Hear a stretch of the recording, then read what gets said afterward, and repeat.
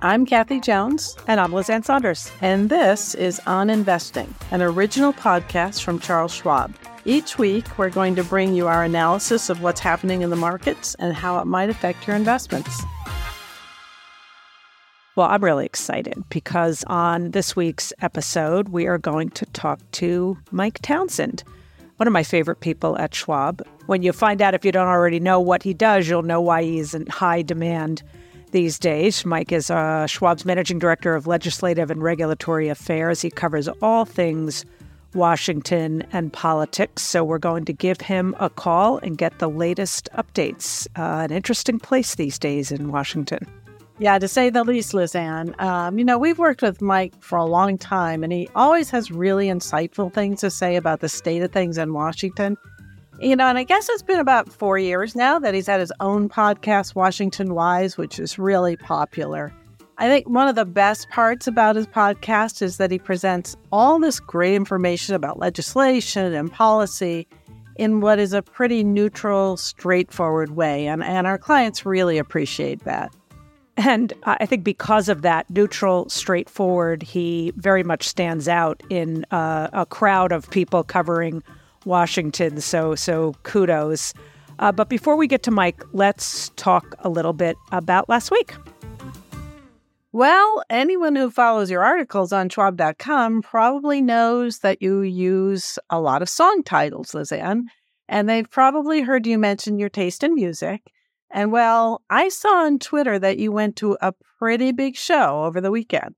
Yeah, it was one of the coolest experiences. I went to see U2, which I'm a huge fan of U2, as many people know. I've seen every tour since the mid-'80s, I guess 1987, when they did Joshua Tree. So I'm certainly not new to seeing U2, but as many know, U2 is now at a new venue called the Sphere in Las Vegas. I'm not a Las Vegas fan, so I would only go for something like this, but it is such a visual and acoustic marvel. I think it's part of the reason why they extended their pseudo-residency, but I'm guessing that a lot of other singers and acts and bands are going to be clamoring to do their shows inside this incredible venue. It's just beyond. And yeah, I do use song titles for my report titles, and sometimes they immediately come to me because just a title pops into my head and it so resonates relative to what I'm writing about. But I'll also admit that there are times where when I'm done writing, I think, okay, now I need to come up with a title. And I do have, cheat sheets, top 100 classic rock songs of all time, or I've got sites that let you put in a keyword or two and then it'll bring up song titles. But I don't know, maybe it doesn't amuse readers, but it amuses me, so I'll continue to do it. So what about you, Kathy? What have you been up to since last time we talked? What was your week like? Well, I think in comparison to your week, mine was far less glamorous. Jobs report was pretty exciting for the bond market, however. It did come in showing that the labor market is cooling off a bit and bonds had a really big rally. So I was excited about that. Other than that, it was a nice weekend here in New York City. So my husband and I spent some time in Central Park bird watching. Fall migration is almost over, but the big variety of ducks in the reservoir is great to see. So I know that's pretty nerdy, but we really had a good time. Bird watching is fascinating. You may remember, I interviewed former Treasury Secretary Hank Paulson a number of years ago at Schwab's Impact Conference, and it was after he had written his book about his experience during the financial crisis. And he and his wife are avid bird watchers. So I got to learn a bit about it from him in some of the pre-conversations. And it certainly is a beautiful thing to do. So I'm a little jealous. It's a nice, peaceful activity. Joining us now is Mike Townsend. Mike is Schwab's Washington-based political analyst. With more than 30 years of Washington experience, he analyzes legislative, regulatory, and political developments to determine how they would affect individual investors, retirement plan participants, and investment advisors. Mike is the host of Schwab's Washington Wise podcast. If you haven't heard it, you really should listen. It explores the intersection between policy, politics, and the markets, and the economy. He's a featured speaker at dozens of employee, client, advisor, and industry events each year where he discusses the impact of the political and policy environment in Washington and what it means for investors and the capital markets. Prior to joining Schwab in 2000, Mike worked for Powell Tate Incorporated, a Washington, D.C. public affairs firm, and previously worked for 2 U.S. senators from Maine. Welcome to the show, Mike. You're our first official guest. Well, I am honored. You both have been frequent guests on my Washington Wise podcast, so I am thrilled to return the favor and be on the other side of the questions for a change. Well, good. So we're going to start and fire away. I'm going to do the first question. Mike, I know we avoided a government shutdown in October. That's basically what cost Kevin McCarthy his job. But now that we have a new speaker, it looks like we're headed for another showdown in just a couple of weeks. What's the consensus on that? Do you think we'll have a government shutdown?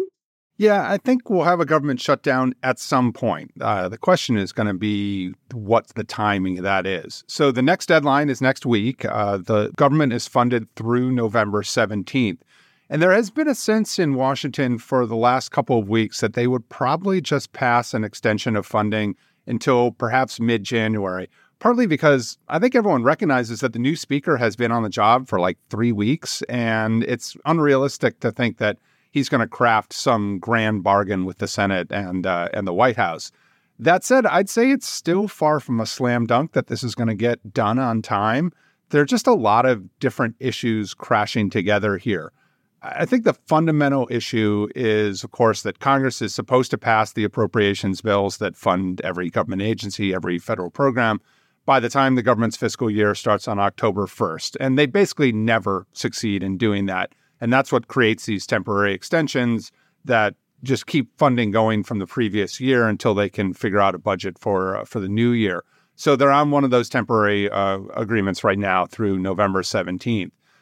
In the meantime, they're trying to pass the appropriations bills, but even if they pass them all, the House and the Senate are using different baseline numbers. The House Republicans want to see more spending cuts. Democrats in the Senate want to just keep funding flat from 2023. So there's a baseline difference of about $120 billion between the two chambers. And at some point, they're going to have to reconcile that. At the same time, big fight going on over emergency spending for Ukraine, for Israel, for border security, for humanitarian aid. So it's kind of created this whole giant mixing bowl of issues that are all sort of interrelated. I guess my bottom line is there is not a clear plan right now for how all this gets resolved. My guess is they find a way to keep the government open for a couple more months. I don't think that's a certainty, but I think we probably get there. So I guess I'd say medium-low chance of a shutdown on November 17th, but probably a very high chance of a shutdown in early 2024. And I'd say one other thing, Kathy, investors ask me all the time, do the markets care about government shutdowns? And the answer to that basically is no. Historically, the markets have kind of shrugged about government shutdowns. And in fact, the S&P 500 has actually gone up in the last 5 shutdowns, which maybe tells you something about what the market thinks of the importance of Washington to investors. But, it's not to say there couldn't be, if it's a long shutdown, some economic impact. But generally, it's not something that the markets get too up in arms about. Yeah, Mike, maybe it's when they shut the government down, the view is that, okay, well, it's shut down. Maybe they can't muck it up, at least for some short period of time, not to mention that, lots of games are played in Washington. You and I have often laughed about the game of kick the can, which they do quite well in that city. So speaking of things that maybe don't often get a lot of attention, although it's an area that we spend a lot of time talking to our clients about, which is the deficit in government debt. I wonder how you view the near-term battle over reducing the deficit, whether it's something that will continue to be debated with little action. As you know, in our 2023 outlook written about a year ago, we posited that the broader conversation around debt and deficits would become a bit louder this year. And in light of the significant increase in the cost of servicing debt, do you think this is a topic that will get more attention as we close out the year and head into 2024? I really do, Liz Ann. And it's a much bigger issue on Capitol Hill right now than it's been probably in a decade or more. And a big reason, as you point out, is that interest rates are increasing the cost of servicing the debt. In the fiscal year that just ended, the U.S. spent more than $650 billion on interest servicing the debt. That's an 87% increase from just 2 years ago. And Bloomberg just last week estimated that 2024 will probably cost $1 trillion. So, in Washington, once you're talking a trillion here, a trillion there, you're talking real money. After all these years of low interest rates, that made servicing the debt not a very big deal. It's just much more on the minds of lawmakers right now. And I think that's contributing to this debate we're seeing over special funding for Ukraine, for other crises, all of which would just add to the deficit and the debt. But, when it comes to Congress actually doing something about it, much harder. When we're talking about spending in Washington, a lot gets taken off the table right away. Defense, veterans, Social Security, Medicare. And when you have a whole bunch of untouchable issues, those things comprise 70+% of the budget. So cutting has to come from a pretty narrow slice of the pie. And at the end of the day, you just don't have a big enough bucket to cut from to really make a difference. I mentioned earlier the House and Senate have different visions for spending in the year ahead. That gap is about $120 billion. In the context of a budget deficit that's approaching $2 trillion, it's just not that much. It's not going to make a big dent. So I think this is something Congress is going to wrestle with more next year. But remember, next year's an election year. And in an election year, members of Congress don't want to take those kinds of tough votes to cut things that their constituents might like and might be mad at them for cutting. So difficult situation for politicians next year. So, Mike, can you tell us what's going on with the rating agencies? We've had a couple of downgrades of U.S. government debt in the past. Should we be surprised if Moody's now issues a downgrade? No, I don't think so. Moody's issued a warning a couple of months ago that a downgrade was very much on the table. And it pointed directly to dysfunction in Washington and the rising debt as key reasons that it's considering a downgrade. Standard & Poor's, of course, was the first of the rating agencies to downgrade the U.S. from AAA. They did so right after the debt ceiling battle of 2011, which a lot of people forget. They never returned the U.S. to that AAA level. That was 12 years ago now. Fitch Ratings downgraded the U.S. a notch this past August, and they directly cited, I'm going to quote this, the expected fiscal deterioration over the next 3 years, a high and growing general government debt burden, and the erosion of governance, end quote, as key reasons. So now I think, Moody's may do the same. What's interesting is that when Standard & Poor's did their downgrade in 2011, huge negative market reaction. It was a big drop. And I think about 3 months before the market recovered from that. When Fitch made its downgrade this past August, not a lot of market reaction. And I don't know that Moody's, if they downgrade, would elicit that bigger reaction from the market either. I think the market recognizes that the long-term fiscal picture for the U.S. is not good. But I think the market is sort of expecting the downgrade at this point. Only add a comment that the bond market actually rallied in 2011 during that whole downgrade episode. It was a bit of a flight to safety, a little bit counterintuitive because, you get downgraded and people flock to the thing that gets downgraded. But, that's the way markets operate. The Bank Term Funding Program, this is the program that the Treasury and the Fed put in place in order to help out the banks during that whole meltdown that we saw over the Silicon Valley Bank, et cetera. That program is due to expire in March of next year. Do you have any reading on whether that might be extended if there's concern still about the banking industry? Yeah, Kathy, that was designed to be a short-term program. It was only authorized for a year. So, it stood up, as you said, in the sort of March crisis of 2023 when Silicon Valley Bank, Signature Bank both collapsed.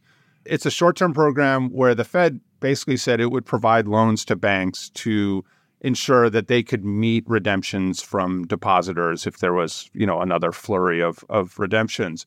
And the Fed is, as part of that program, they provide a monthly report to Congress on the status. So at the end of September, which is the most recent report, the program had made more than $119 billion in loans. So it was utilized. It is, as you said, set to expire in March 2024.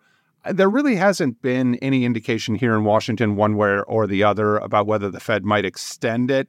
I think that decision will come in the first couple of months of 2024 after, a broader assessment of the state of health of the banking sector, but definitely something to keep an eye on early next year. So, elephant in the room. There's, I think, something happening in Washington next year, Mike, and needless to say, we're talking about front page news every day, every minute next year, and that's the presidential election. So what is your plan? How do you map out an election year in terms of informing all of us as you follow the debates, the primaries, and the election in general? Give us your playbook. Yeah, the 2024 election has been going on for months, obviously, but it sort of feels like it's really kicked off now that the off-year election is in the rearview mirror. Iowa, the first caucus, is just a couple months away. We had the third Republican presidential debate just a few days ago. Former President Donald Trump, of course, did not participate, and really no reason for him to do so. National polling has him running 30, 40 points ahead of the rest of the field, about 30 points ahead in early states like Iowa, New Hampshire, and South Carolina. So these debates feel a little bit like the junior varsity for the rest of the candidates, where they're, maybe competing to be the vice presidential choice if it comes to that.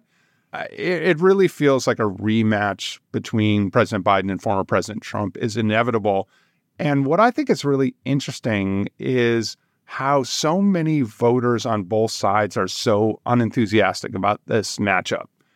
When I talk to investors, when I talk to advisors at conferences and events, I'm not kidding. The most common question I get is, do you think we can get somebody else? And that comes from people who are on both sides of the political spectrum. I also think there's just a lot of unknowns in the year ahead in terms of the various legal cases that Trump is going to have to deal with. That will play out, right as the primaries are going along. On the other side, persistent questions about President Biden's age and stamina. So this election, as I look ahead, doesn't fit the sort of conventional playbook. It's going to be weird and passionate, and there's going to be a lot of strange things, I think, that happen. So I'm just going to try to float along with the tide and see where it takes us. I actually, Lizanne, spend probably more of my time paying attention to the battle for control of the House and the Senate, because in a lot of ways, I think that's where policy that can really affect the markets, that really impact investors, actually comes from. And on that front, I think there's a good chance that Republicans take back control of the Senate. They only need to win 2 seats. There are 23 Democrat senators up for re-election and just 11 Republican senators who are up for re-election.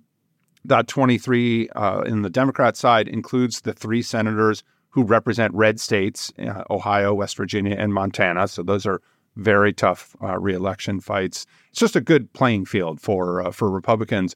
At the same time, I think there's a really good chance that Democrats flip control of the House. They only need to pick up a handful of seats. I think the internal division among House Republicans probably plays really well into the hands of Democrats. So we could be looking at a split Congress again, except in the opposite way that we have now. And that would actually be unprecedented. We have never had an election where the House and the Senate change control in opposite directions in the same election. So pretty interesting, but, lots of twists and turns ahead. So like I said, I just try to keep my head above water as it all unfolds. Yeah, Mike, related to that and your thinking around what could happen in Congress with the House and the Senate, you mentioned off-cycle elections. Obviously, there was just the more localized elections earlier in the week. Did that change your perspective in terms of the messages that emanated from that on what could happen this next year with the congressional elections? Well, I think there's no question it was a good night for Democrats. The Democratic governor of Kentucky, a very red state, won re-election pretty easily. There was a major reproductive rights ballot issue in Ohio that won overwhelmingly. And in my home state of Virginia, the Republican governor put a lot of money and political capital into flipping the Virginia State Senate, which would have given Republicans control of all three branches in the state. And what actually happened is not only did Republicans fail to flip the Senate, but they actually lost the House of Delegates. So Democrats had a really good night, kind of an embarrassing loss, I think, for the Virginia governor. You know, it's hard to take these off-year elections, which tend to mostly focus on very local issues, and extrapolate out to a big national presidential election. But I think it does emphasize that Republicans need to get their sort of playbook in order. They're sort of the party of chaos right now. It's certainly been that way in Washington for the last month or so.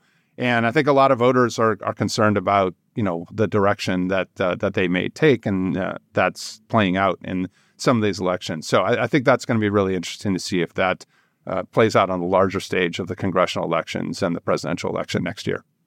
So, Mike, we're getting a lot of questions about the regulatory environment. What's on your radar in terms of regulation in Washington? Kathy, the regulatory environment tends to really take center stage when you have a divided Congress like we have now that really struggles to get basic things done. And so there's a lot going on that I think investors should be aware of at the SEC, which has a busy agenda that, we have very controversial rule proposal around climate risk disclosure for public companies. They have put forward a series of proposals to really overhaul how trading works for retail investors, really coming out of the meme stock frenzy of during the pandemic. And they're looking at sort of giving investors sort of more clarity about what happens when you push trade on your computer and it disappears out there into the ether and it comes back and says, here's what you got. Where was money changing hands inside that pipeline? Did you really get the best result that you're supposed to get? So that's a proposal. They have also at the SEC proposed changing the trading system to go to an auction system at the exchanges, which would be a huge change from the way trading works now. There are also proposals around mutual funds, around the use of technology in getting investment advice. So a lot of things that I think tend to fly under the radar a little bit for investors that could have a really big impact on all of us. So that's something to watch. The regulatory process is super slow. It takes months and months and months and often years to sort of unfold. And a lot of these things that I've been talking about are in progress right now, but haven't been finalized. So it's something we're going to be tracking into 2024 and trying to communicate to investors about how these things might impact them. Thanks for being here, Mike. Great to be with you both. Thanks so much. And remember, if you want to keep up with what's going on in Washington, follow Mike's podcast. We love it. Washington Wise. We've been guests wherever you get your podcast, but thank you for sitting on the other side of the proverbial mic this time. So now let's focus on where things seem to be headed for next week.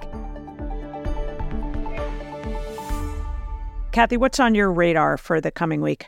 Well, the big reports, as you know, will be retail sales because of the strength of consumer spending recently, still very much in focus for markets. And then CPI, that's the big one, the Consumer Price Index.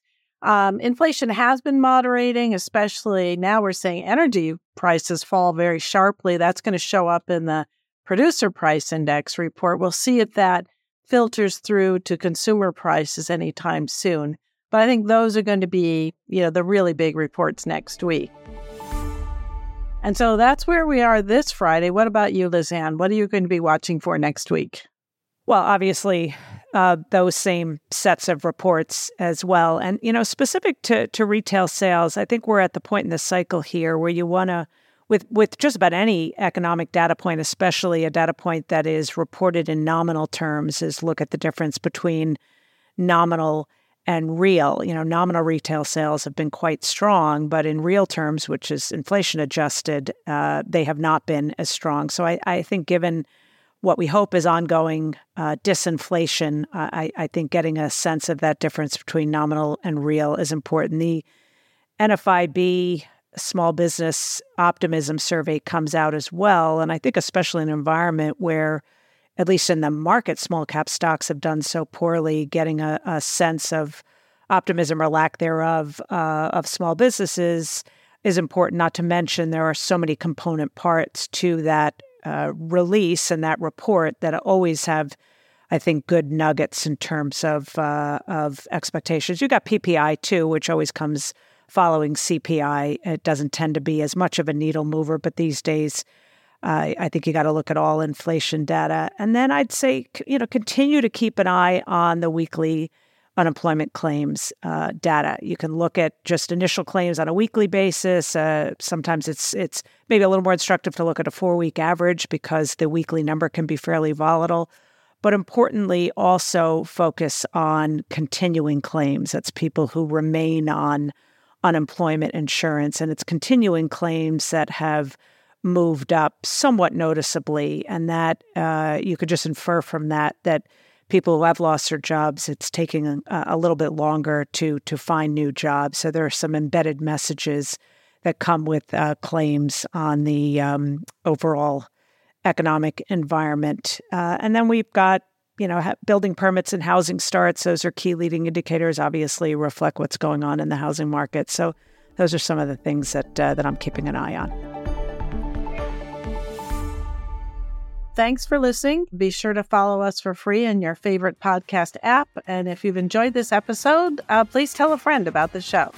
If you want to keep up with the charts and data we post in real time, you can follow us both on Twitter or X or LinkedIn. I'm at Lizanne Saunders, and that's SONDERS on Twitter and LinkedIn. Make sure you're following the real me and not one of the rash of imposters I have had recently on, particularly on X. And I'm at Kathy Jones, that's Kathy with a K, on X, formerly known as Twitter, and on LinkedIn. And on next week's show, we'll be joined by Nancy Lazar, a friend of mine for a long time and the chief global economist at Piper Sandler. For important disclosures, see the show notes or visit schwab.com/oninvesting, where you can also find the transcript.